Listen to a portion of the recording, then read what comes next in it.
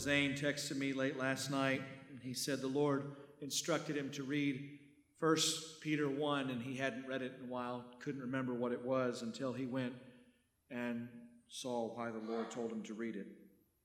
He says, "Blessed be the God and Father of our Lord Jesus Christ, who according to his great mercy has caused us to be born again to a living hope through the resurrection of Jesus Christ from the dead, so that we might obtain an inheritance which is imperishable and undefiled, and will not fade away, reserved in heaven for us who are protected by the power of God through faith for a salvation ready to be revealed in the last time.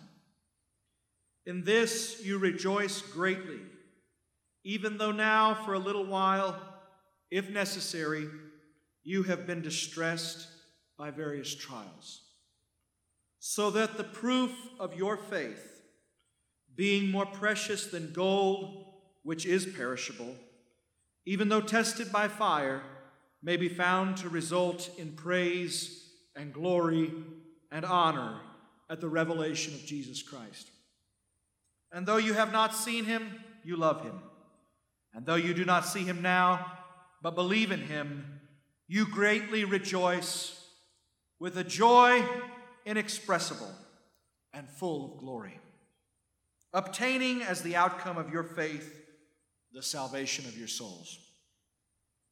As to this salvation, the prophets who prophesied of the grace that would come to you came to you and made careful searches and inquiries, seeking to know what person or what time the Spirit of Christ within them was indicating as he predicted the suffering of Christ and the glories that were to follow.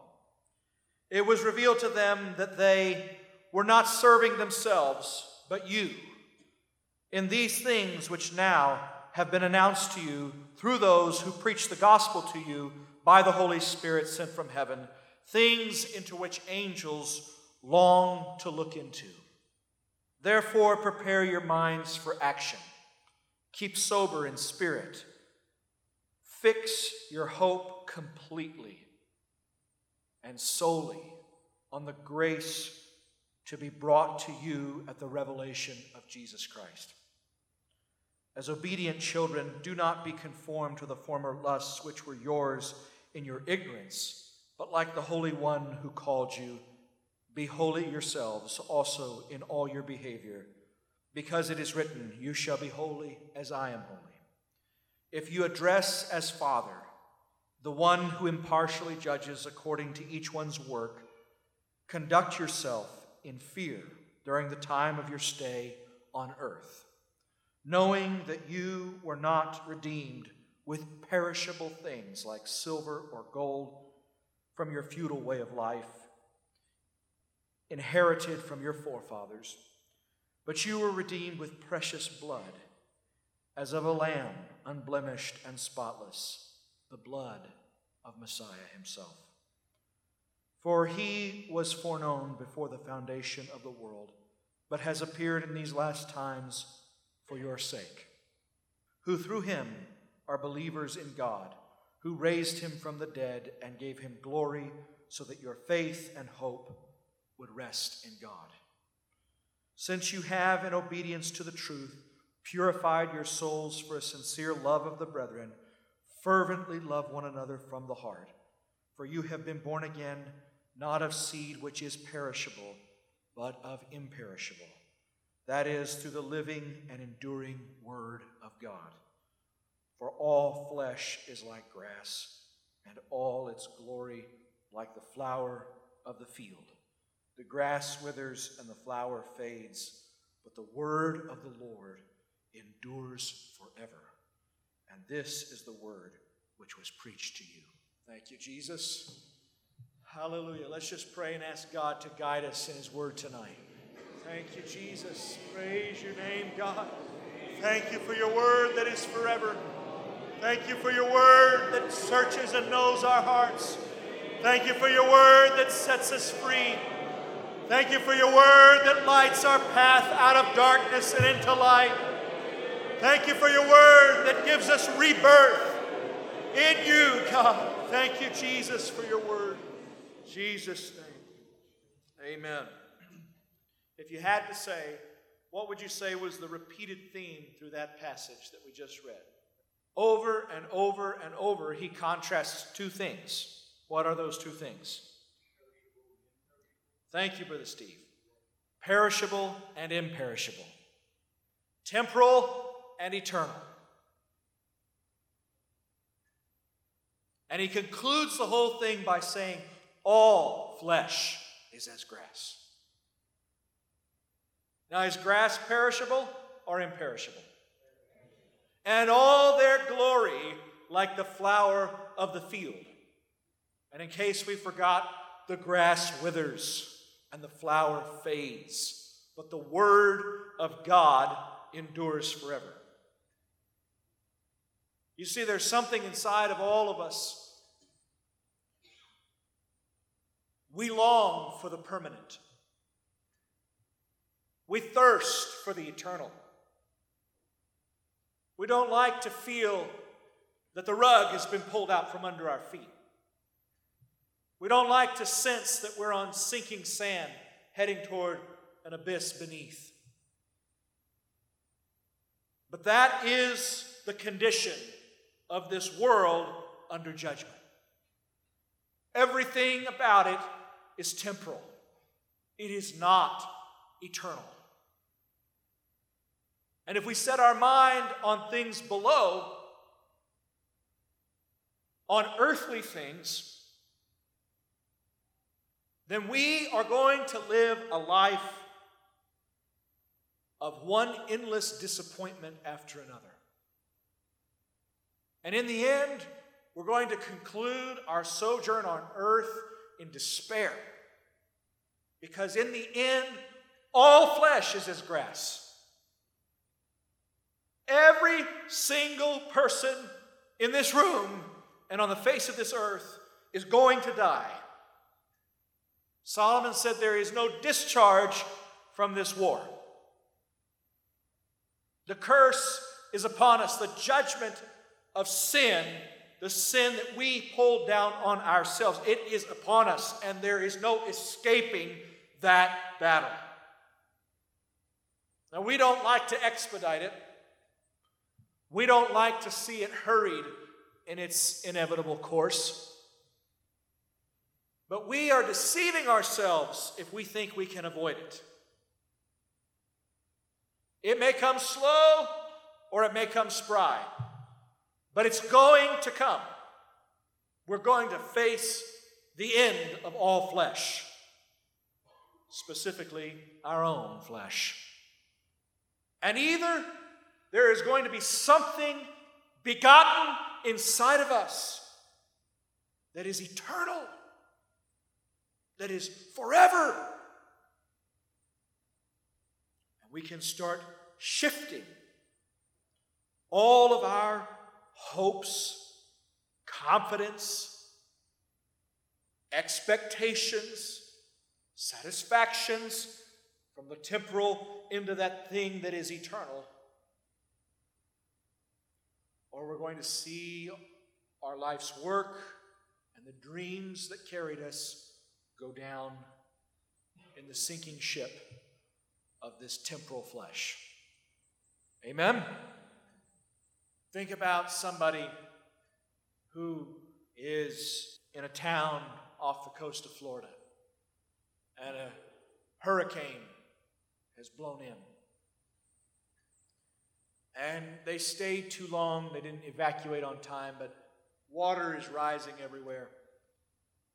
And all of a sudden there's a rap at the door, and they open it, and someone is there with a boat. And they say, "Get on this boat. I've got room for you and whoever is in your house." That person, immediately, they have a choice. They face a choice. Either I'm going to cling to this house because I believe it's forever and the water ain't going to touch it. Are you with me? Or I'm going to have to make a shift. And I'm going to have to distance myself from this house, from what it means to me.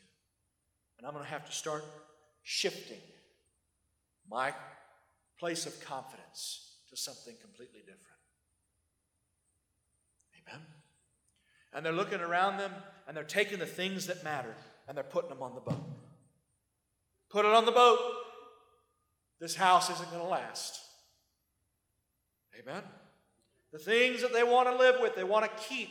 The things they don't want to go down, put them on the boat, because it's not going to last in this house. And that's what Christians have to do too. At some point in your life, you're going to look out the window. Whether you hear an air raid siren or not, you're going to look out the window, and your soul is going to warn you that the waters are rising. And you're going to look around you to ground just a little lower, just a few years younger than you, and you're going to see the houses have already been inundated, and the walls are caving in, and the roof is collapsing. Because this is what has been happening from the beginning of time. When God made man, He made him to live forever. Amen? He made him to be like Him, to live forever. There was no death in this world. Not a plant, not a bird, not an animal, not a creature, nothing. There was no death. But through sin, we invited different powers into the world that God had trusted to our care. Through sin, we invited the powers of disintegration, the power of death. In the day that you eat of it, dying, you will die. The process will begin as soon as you change the way you relate to God and you begin to pursue power and godhood through a grasping ambition of pride instead of through emulation, imitation, like a son becoming like his father. In the day that you eat of it, dying, you will die. And so the houses are collapsing all around. And God is just asking you, can you wake up?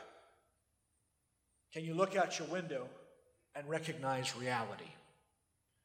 And if you can, do you have the courage to hear Him stand at the door and knock?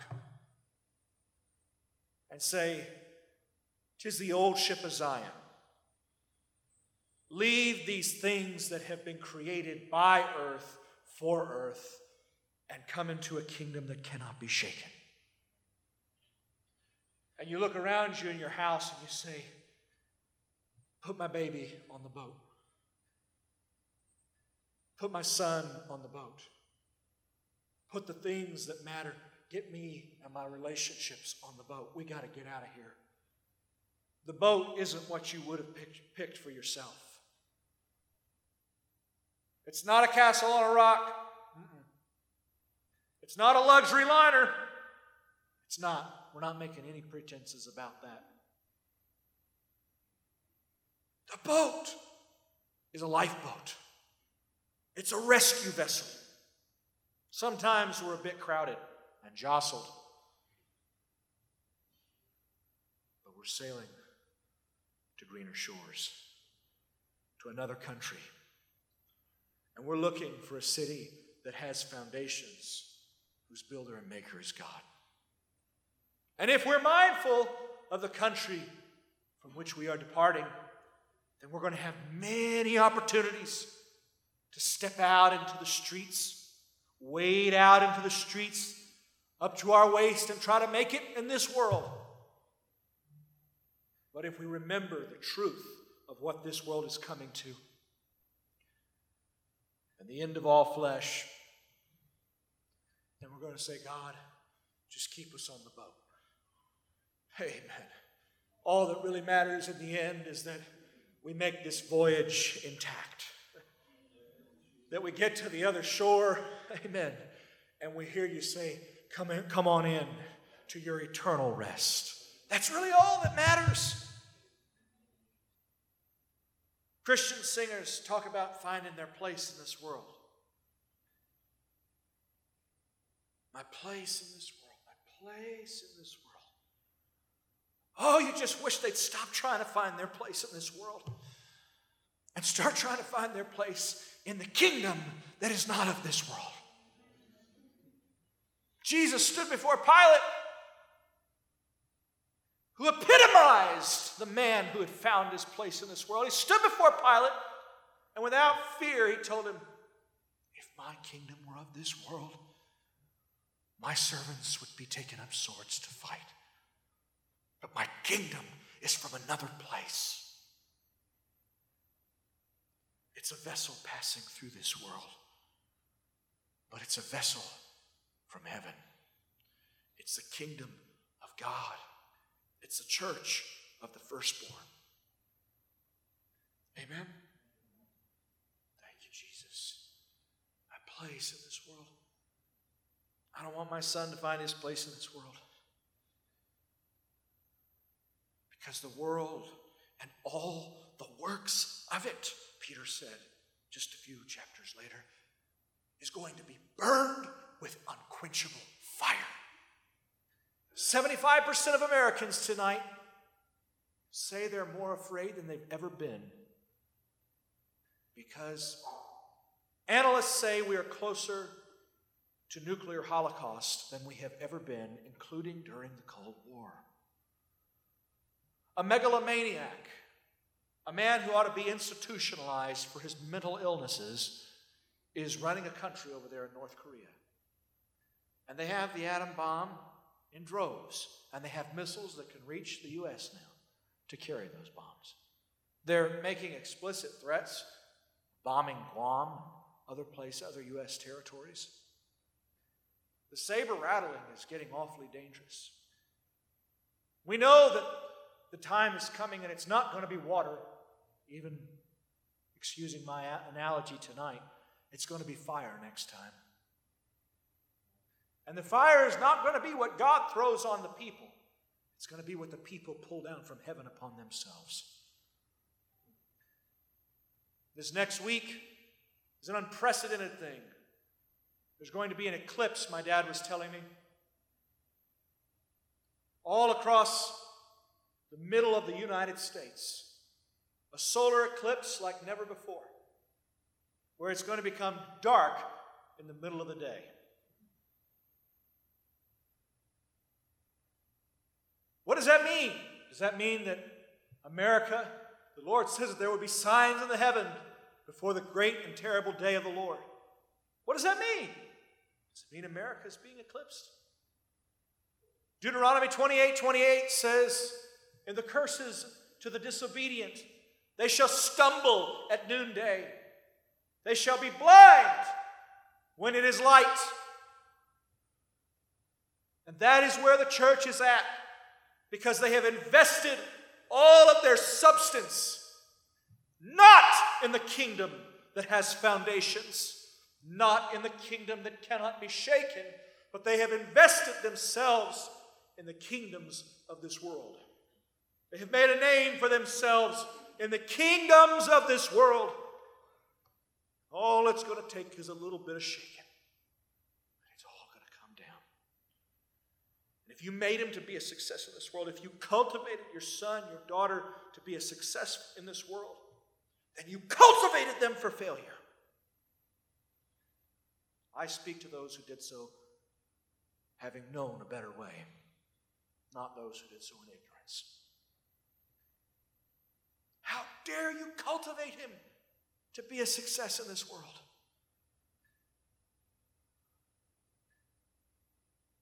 This world is not our home. We're looking for a different country.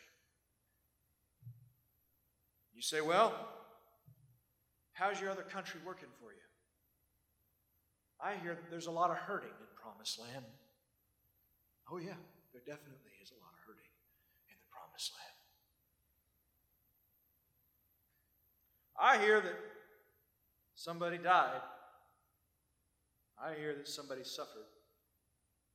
I hear that the innocent are hurting. Does God not love us? Does God not hear us? Can God not heal us? How's your Promised Land working for you? Well, to be perfectly honest, I never see any promise in the Bible that says, in this world we will not have troubles. Do you? My Bible says, in this world you will have many troubles, many tribulations. But then I hear Jesus say, but fear not, because I have overcome the world. I hear my Bible say, it is through many tribulations that we will enter the kingdom of God.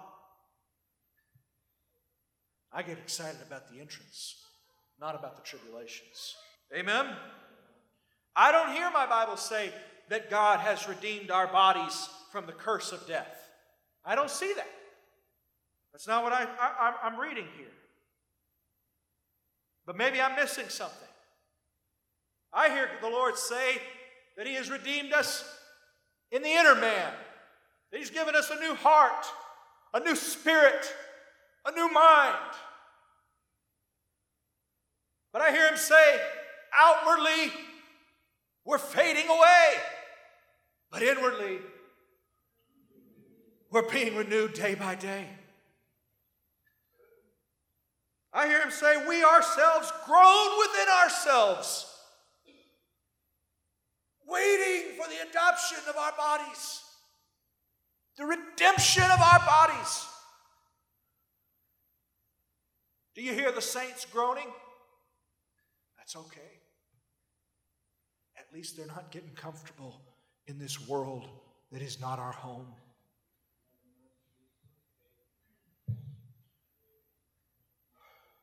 Do you hear the saints hurting? Well, they just might be entering the kingdom of God through many tribulations. Do you hear the saints pleading and praying while a memorial is being built up? Amen. And God is waiting for our obedience to become complete. And then He's going to come. He's going to put an end to all this strife, to all this opposition, to all this death and oppression. Amen. Does the Lord not hear the groaning of His people? I have heard the groaning of my people, Moses. Go down to Egypt and tell Pharaoh to let my people go. But there arose a man like unto Moses. He also came at a Passover time. And Paul said He was our Passover. Amen. And Paul said that as they were baptized into Moses in the cloud, so we are baptized into Christ. And Christ also came and he looked at death. He looked at the Pharaoh of this whole the cosmic Pharaoh of this whole universe who had held us in bondage all our lifetime. And He said, let my people go. Let them go. Pharaoh said, no. You gave them a free will, God, and they've submitted themselves to me according to their own free will. The gifts and callings of God are without repentance. Remember that? You gave them this free will. Now you can't force them to do something different. God looked at him. He said, I got to disarm you somehow, Pharaoh.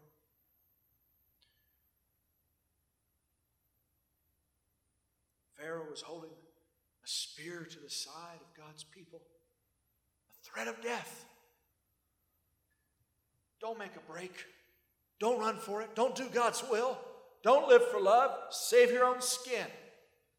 Skin for skin, remember that? He was holding a spear to the side of God's people. Don't you do it. You live for self now. Don't you forget it. Now, who's number one? You live for self. He held us in bondage all our lifetime through the fear of death. There's that spear right up against our side. When we would lay down our lives in love, and when love in turn would liberate us from all the bonds of fear. Don't you do it. Don't you do it. You could lose something. Don't take the risk. Don't invest yourself. And Jesus looked at him and he said, I got to get that spear out of Pharaoh's hand. I'm speaking of the cosmic Pharaoh, remember? I got to get that weapon out of his hand. I got to disarm him somehow.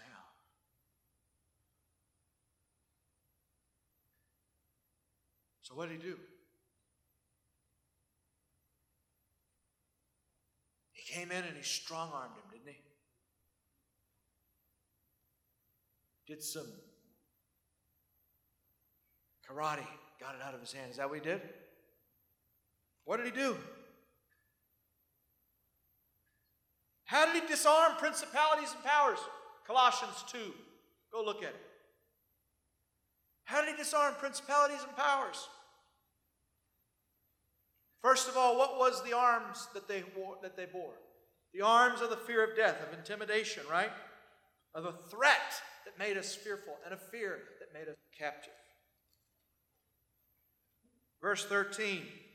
When you were dead in your transgressions and the uncircumcision of your heart, your flesh, Christ made you alive together with him, having forgiven us all our transgressions, having canceled out the certificate of debt consisting of decrees against us, which was hostile to us, and he has taken it away, having nailed it to the cross. I see a nice minivan out there, and see some more minivans over there, an SUV there, another one out there. I don't know who those belong to, but I can tell you one thing, they don't belong to me. What would happen if I just walked out there to that minivan and opened it up and started loading in my luggage, put a luggage rack on and putting the tent in, throwing an ice chest in the back, and somebody comes out and says, what are you doing with my van? And I said, oh no, this is mine. This is mine. What are you talking about? That's my van. No, it's mine. What do they do? They say, no. The insurance says right here, it's mine. No, you got that insurance card, but this is my van. Well, if it come down to it, they're going to pull out the title, aren't they? They're going to say, right here, here's a certificate, a decree that declares this van is mine. By an authority bigger than both of you and me. And if you don't give me back my van, I'm going to give them a ring. Oh, okay, all right, it's your van. I see it now. Okay, but that's how it was with us. That's how it was with us. Our sins had given controlling power. We had submitted ourselves to the power of evil so that he had a rightful claim over us. Do you understand? It's almost as if the van could choose what its owner would be. And that's what we did. We chose to subject ourselves to the wrong power. To whomever you present yourselves as slaves to obey, you are that one's possessive slave whom you obey. You belong to them. Amen? So the gifts and callings of God are without repentance. God comes and he says, I want my people back. And Pharaoh says, they're my slaves. They could have left a long time ago to the promised land. But they are my slaves now. And God looks at us and he says, they can't just decide to stop sinning. They don't have the power. I could tell them stop sinning, but they can't. Because the law is powerless to make any man righteous. Do you understand? So God says, I got to get them out of the control of the devil. I got to disarm his threat of death and make them trust me and believe me. Put all their confidence in me. And then if they'll start believing with a new kind of belief, we call it faith, then through the open door of that faith, I'll pour my Spirit into them. I'll change them from the inside out. They'll have the power that they so conspicuously lack. But Satan had the title deed. Satan had the rightful claim. Our sins granted him rightful claim. So Jesus had to come and pay the price for all the vans that had ever been built. Rather, for all the people that had ever been born. Past, present, and future. He had to pay the debt. The debt to justice that the devil was using to hold us in bondage. Over all of us, Satan had rightful claim, but over Christ he had none. So when Jesus died on the cross, it says that he nailed the decrees against us to the cross. Now, what did they actually nail to the cross? They nailed his hands and feet to the cross. But in doing that, they did something that was cataclysmically unjust. They overreached. They went outside the power that had been given to them. God gave us a free will, and we submitted ourselves through sin to the powers of evil. But Jesus had not submitted himself to the powers of evil. Behold, the ruler of this world is coming, but he has no hold on me. Because he was without sin, nor was deceit found in his mouth. He was led like a lamb to the slaughter, and as a sheep before his shearers was silent, so he opened not his mouth. So with every action of abuse and violence against Jesus, it would have been as if the snake had come in and killed Adam and Eve without ever getting them to bite the apple. That wouldn't have worked, would it? The only way that the snake could take dominion over Adam and Eve was to entice them to bite the apple, to use their free will to subject themselves to his domination, and thereby to be addicted to the heroin of sin and his domination. He's the drug lord. He gets you hooked with some free stuff, and then you can't rip yourself away. You don't have the power anymore. And Jesus came to give us a place where we could be separated from it, to give us a power that could empower us to overcome it, and to give us a freedom from the certificates of justice that bound us to his ownership. Do you understand? So that when he comes out and he says, "What are you doing with my car?" Jesus says, "Oh no. No. I already made a deal with justice. I paid for this car with my own blood. Not with perishable things, but with imperishable things, with the blood of Christ himself." Thank you, Jesus. Thank you, Jesus. Amen. So he says that he canceled out the certificate of debt consisting of decrees against us, which was hostile to us. And he has taken it out of the way, having nailed it to the cross. When he disarmed rulers and authorities, he made a public spectacle of them, having triumphed over them through him at the cross. Now, how did he make a public spectacle? Do you know what a public spectacle is? A laughing stock. Are you with me? It was a big joke. They thought that they had once and for all silenced the opposition of God in the world. They thought they had nailed it to the cross. There was a spirit of triumph as they saw him breathe his last. Finally, it's over, they say. But they did not know that in doing this unjust deed, they were creating a space on earth where they had no power any longer. Do you understand? They had broken the law of the universe, the justice of God. They had spilt blood that they had no right to touch. Amen? And where that blood falls, where that blood covers, there is a place where they have no hold. Are you with me still? Thank you, Jesus. Thank you, Jesus. So, ironically, he disarmed them by letting them pierce him. And by showing us that their spear did not have to control us. That the threat of death was not what we'd always thought.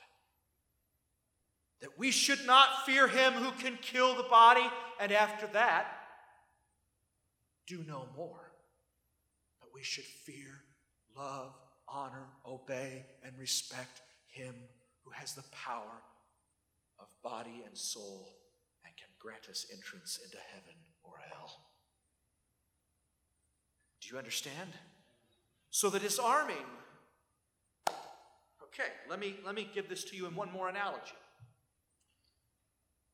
How many of you have a legitimate fear of knives and guns? Better raise this hand. How many of you? We all should and do, don't we? Especially after some experiences with them. We all do, don't we? Huh? Now, what would you say if you saw someone stabbed and fell dead at your feet, and somebody walked in and said, "Oh, no big deal," took them by the hand and raised them up?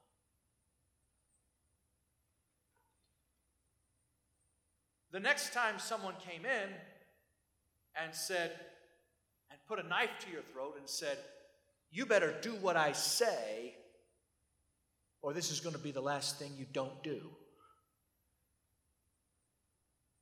your attitude toward the knife would have changed.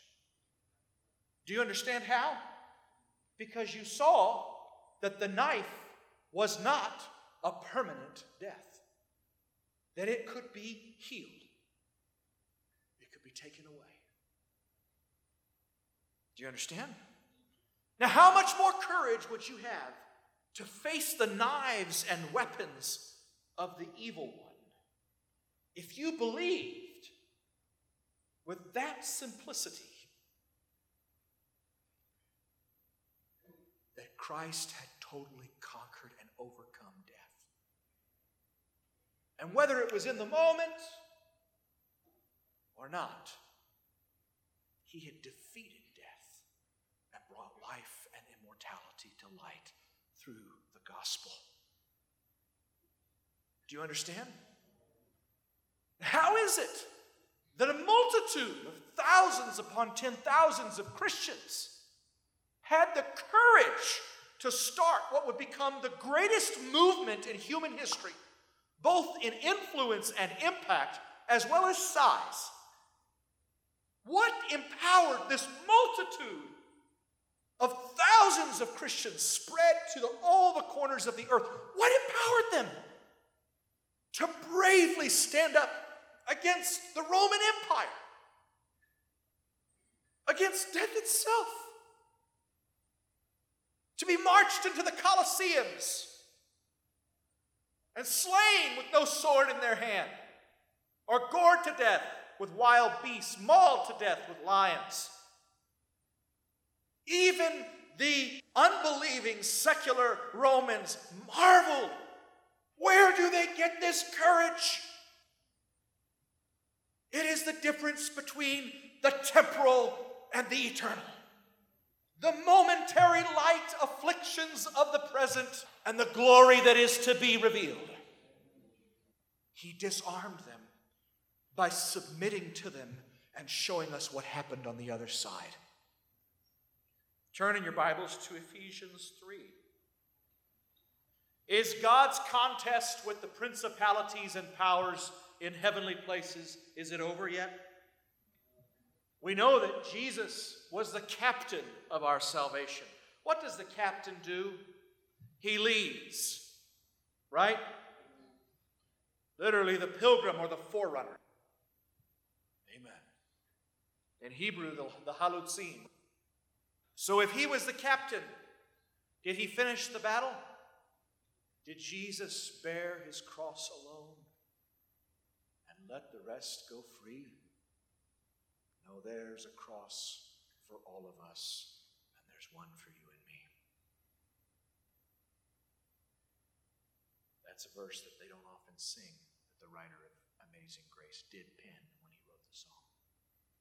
Verse 8, chapter 3 of Ephesians. Listen carefully. To me, the very least of all the saints, this grace was given, to preach to the Gentiles the unfathomable riches of Christ, and to bring to light. Something's in the dark, something's hidden, something's unknown.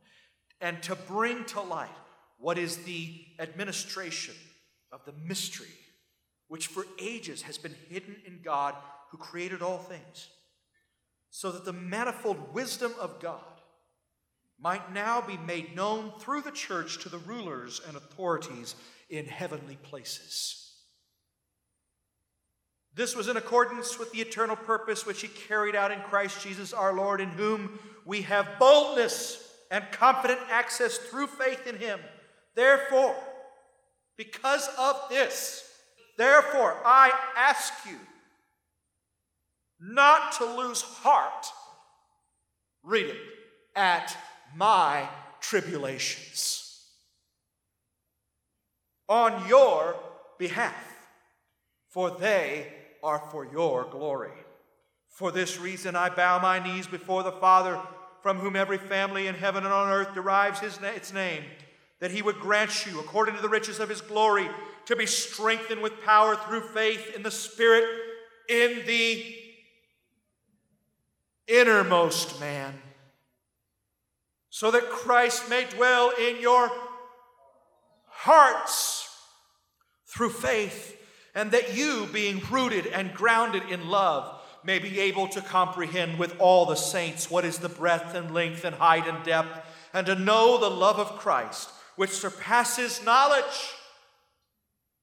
The work and the love of Christ surpasses our capacity to understand at times.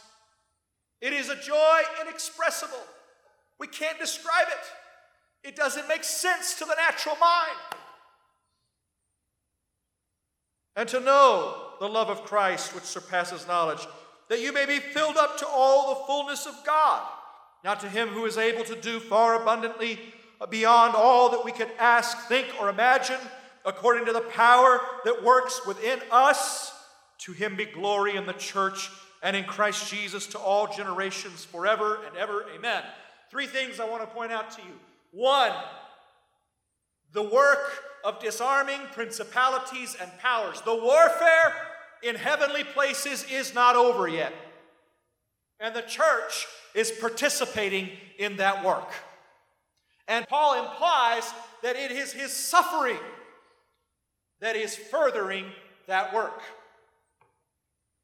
Now I ask you, how specifically does suffering in the right attitude and the right spirit, how does it disarm principalities and powers? How does it bring to light the manifold wisdom of God in heavenly places? The devil's premise is simple. It is this: skin for skin. He believes that people can be controlled by what is pleasing to the eye and pleasant to the taste. And God believes that people were made in his image, and therefore they have a capacity for love that the devil and the angels desire to look into, but they cannot. That there is something in the inner man that the devil cannot touch with his spear. And the devil says, watch this, skin for skin, take away the protections to his flesh, and he will curse you to your face. And God says, I don't think so. I'm willing to risk my integrity, says God. I'm willing to risk my reputation on the integrity of this man's loyalty and love toward me. Suffering is not shooting yourself in the finger. Suffering is when the devil gets his worst, most lethal weapons. And the Lord says, these two or this one will disarm that weapon. Just watch and see. And he brings it against God's saints. And they are beaten but not destroyed. Amen. They are hard-pressed on every side. But they're not in despair. They have something in the inner man that is stronger than anything that can be done to the flesh. Because their hopes are in the eternal. Luke 22, what did he say to Simon? Simon, Simon, Satan has asked to sift you like wheat. How did Satan sift Simon like wheat? By making Simon see his best friend, the only innocent man on earth, suffer unjustly. He knew Simon, with his childish perspective, would say, God's not in control. How could this be his will? This is clearly the evil one, and it was. But God was outwitting Satan at his own game. The sifting is in the suffering that we see by those whom we love. And he said, Simon, Simon, Satan has asked to sift you like wheat. What is the antidote to this sifting? But I have prayed for you. What is it? That your faith would not fail. Don't you know that's what Jesus was feeling? That's what God was feeling about Job.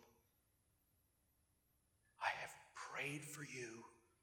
That's what Jesus feels about every one of us. The sifting is ultimately to destroy the works of the devil. That's the purpose of it. It is not a wound suffered for no cause. It is a wound suffered on the battlefield. The cosmic battlefield. The only battlefield that really matters in the end. Because I read that we do not wrestle against flesh and blood. Amen? You say, well, this is clearly a flesh and blood problem. But it has cosmic significance. It has spiritual significance. Amen? If we fight as one who beats the air, if we suffer for no reason, how hard that suffering is to bear. And it is still hard. But if we suffer as one embroiled in a war, where God is on one side, contending for his people's hearts and truth and love, and the enemy is on the other side, seducing people by skin-for-skin manipulation. If we know that the things we suffer are battlefields in this cosmic war, can we not take some pride in the scars that we have suffered in gaining great territory for the kingdom of love and God? Can we not say, I took love an inch further. I took faith a mile further. I was tasked with the same responsibility that patient Job was asked to assume. God believed in me. Maybe my name was mentioned in heaven last night. Maybe God pinned his glory on my integrity. I want you to see that it's an honor. I want you to see that in this world it's inevitable. But for Christians, it is not suffering in vain. It is suffering by way of disarming the one who makes us suffer. By liberating our brothers and sisters and ourselves from his power. You remember when Jesus was tempted by the devil departed, saying that he would return at a more opportune time. And you remember the next time Jesus spoke of temptation? Do you remember where it was? It was right after he told Peter that Satan had asked to sift him like wheat. What did he say? Pray, lest you enter into temptation. What was temptation?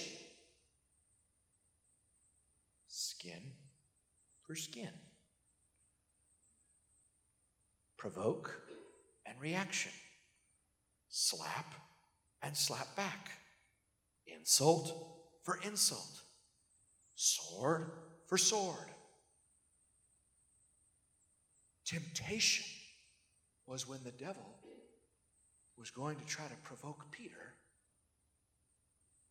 to respond in the flesh. And I ask you, did Peter enter into temptation? Yes, because he slept through his times when he should be praying. Did Jesus enter into temptation? When they struck him on the cheek, when they spat upon him, did he strike them back? When they accused him, did he say, that is not true? I don't know where you heard that, but let me tell you what really happened. Did he? Temptation is when the devil brings a negative stimuli and he predicts our volatile response. And when he can predict it so exactly as he did with Peter, he keeps us under his power. What happened to Peter right after he entered into temptation? He denied the Lord. That was the end of his entering. And then what happened? He was condemned. He was gutted spiritually. His faith was just a vacuous hole of unbelief. And he wept bitterly. That's where the devil wants us. He wants us condemned. He wants us condemned because that's where we're powerless. He wants our faith to fail because he knows that faith is the victory that overcomes the world that he is the God and ruler of. But if we can say with Job, though he slay me, yet will I trust in him. This faith runs deeper than my skin. God, I know you didn't send this affliction, but you're believing in me to win another victory for the kingdom. So come what may, Lord, I'm coming through. I don't care what the rest of the world decides to do. I don't care what the devil's plans are. Being reviled, we will not revile in return. Being slandered, we will not slander in kind. Being hated, we will not learn to hate. We will overcome the responses the devil thinks he can predict from us. And in so doing, we will not enter into temptation. We will tell him he's not powerful. You can hurt the body, but you can't touch my soul. You can put these hands in chains, these feet in fetters. You can whip me. You can kill me. You can take everything from me. My body may be covered with blisters and sores. Everyone may be telling me this is because I sinned or blew it. Others may be saying it's because God's unfair or unjust. But I know the truth, that the world is unfair and unjust because of the deeds of man. And I am a partaker in man's sin. I am involved in mankind. Amen? But I also know that this world is not my home. And I see a kingdom drawing near that is permanent, that is forever in heaven. And I am putting all my hopes, I'm storing up treasure in heaven. That's where my hopes are. That's where my dreams are. That's where my faith is. God, just help me get to that eternal home. Amen? And if it costs me everything, I'm ready to do it. He will not heap on me more than I can bear. No temptation has overtaken you except which is common to every man. But for every temptation there is a way of escape. And what is the way of escape? It is the way of trust. It is the way of humility that trusts God, that doesn't panic. Peter panicked. Everyone else panicked also. They fled from the garden. At least Peter followed as far as Caiaphas' house. But the devil didn't mind. He knew that Peter didn't have what it took. But Jesus knows you do have what it takes. Not in ourselves, but by His grace. You say, God, this thorn, before you sent it to me, I could have told you for sure I could not bear it. And the Lord says, I know how it works. My power was not perfect before the weakness. My power was made perfect through the weakness. So it comes to us, but with it, God is slipping His weapons. He's standing behind us saying, here's a little water of my Spirit. Drink, soldier. It's okay. Here's the sword of the Spirit, which is the Word of God. Why don't you slash through those lies a little bit? Oh, I can see Him starting to get to your heart. He's getting to your emotions. He's hurting you. Why don't you hold up the shield of faith against the fiery darts of the devil? Don't believe all that junk. Now, come on. He's not going to hit your head. He's not going to kill you. That'd be a fatal wound. And I've got my helmet of salvation on you. Hallelujah. Thank you, Jesus. And your feet, you've still got the shoes on, the preparation of the gospel of peace. That yes, there may come death and there may come burial, but there's also going to come resurrection. Just keep on, soldier. I'm standing right here with you. Amen. Put on the breastplate. Put on the belt. Amen. You can do it. Thank you, Jesus. Hallelujah. Let's worship God for making us conquerors, for making us soldiers, for trusting us to win these battles for His kingdom. Thank you, Jesus. Hallelujah. Thank you, Jesus. Thank you, Jesus. Amen. His grace is sufficient in our weakness. Amen. It's not abundant, it's not excessive, it's sufficient. Peter was sleeping, and he entered into temptation. Jesus was praying, and angels came and ministered to him, as they want to minister to us, the heirs of salvation. Amen. This world is not my home. I'm just a passing through.